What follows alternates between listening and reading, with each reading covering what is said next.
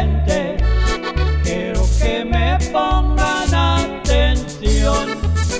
Es necesario decirle a todos, está muy fea la situación.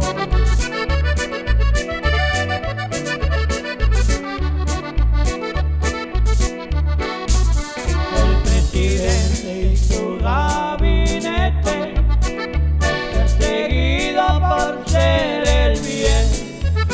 Los demócratas y el socialismo quieren todos acabar con él.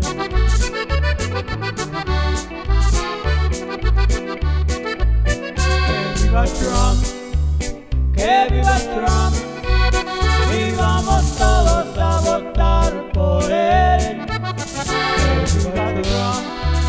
Que viva Trump, iremos todos a votar por él.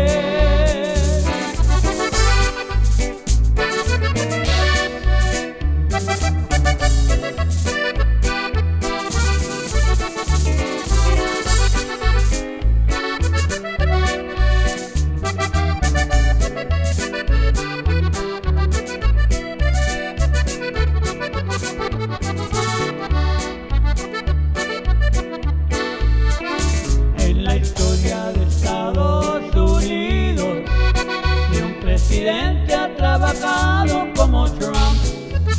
Toda la gente está trabajando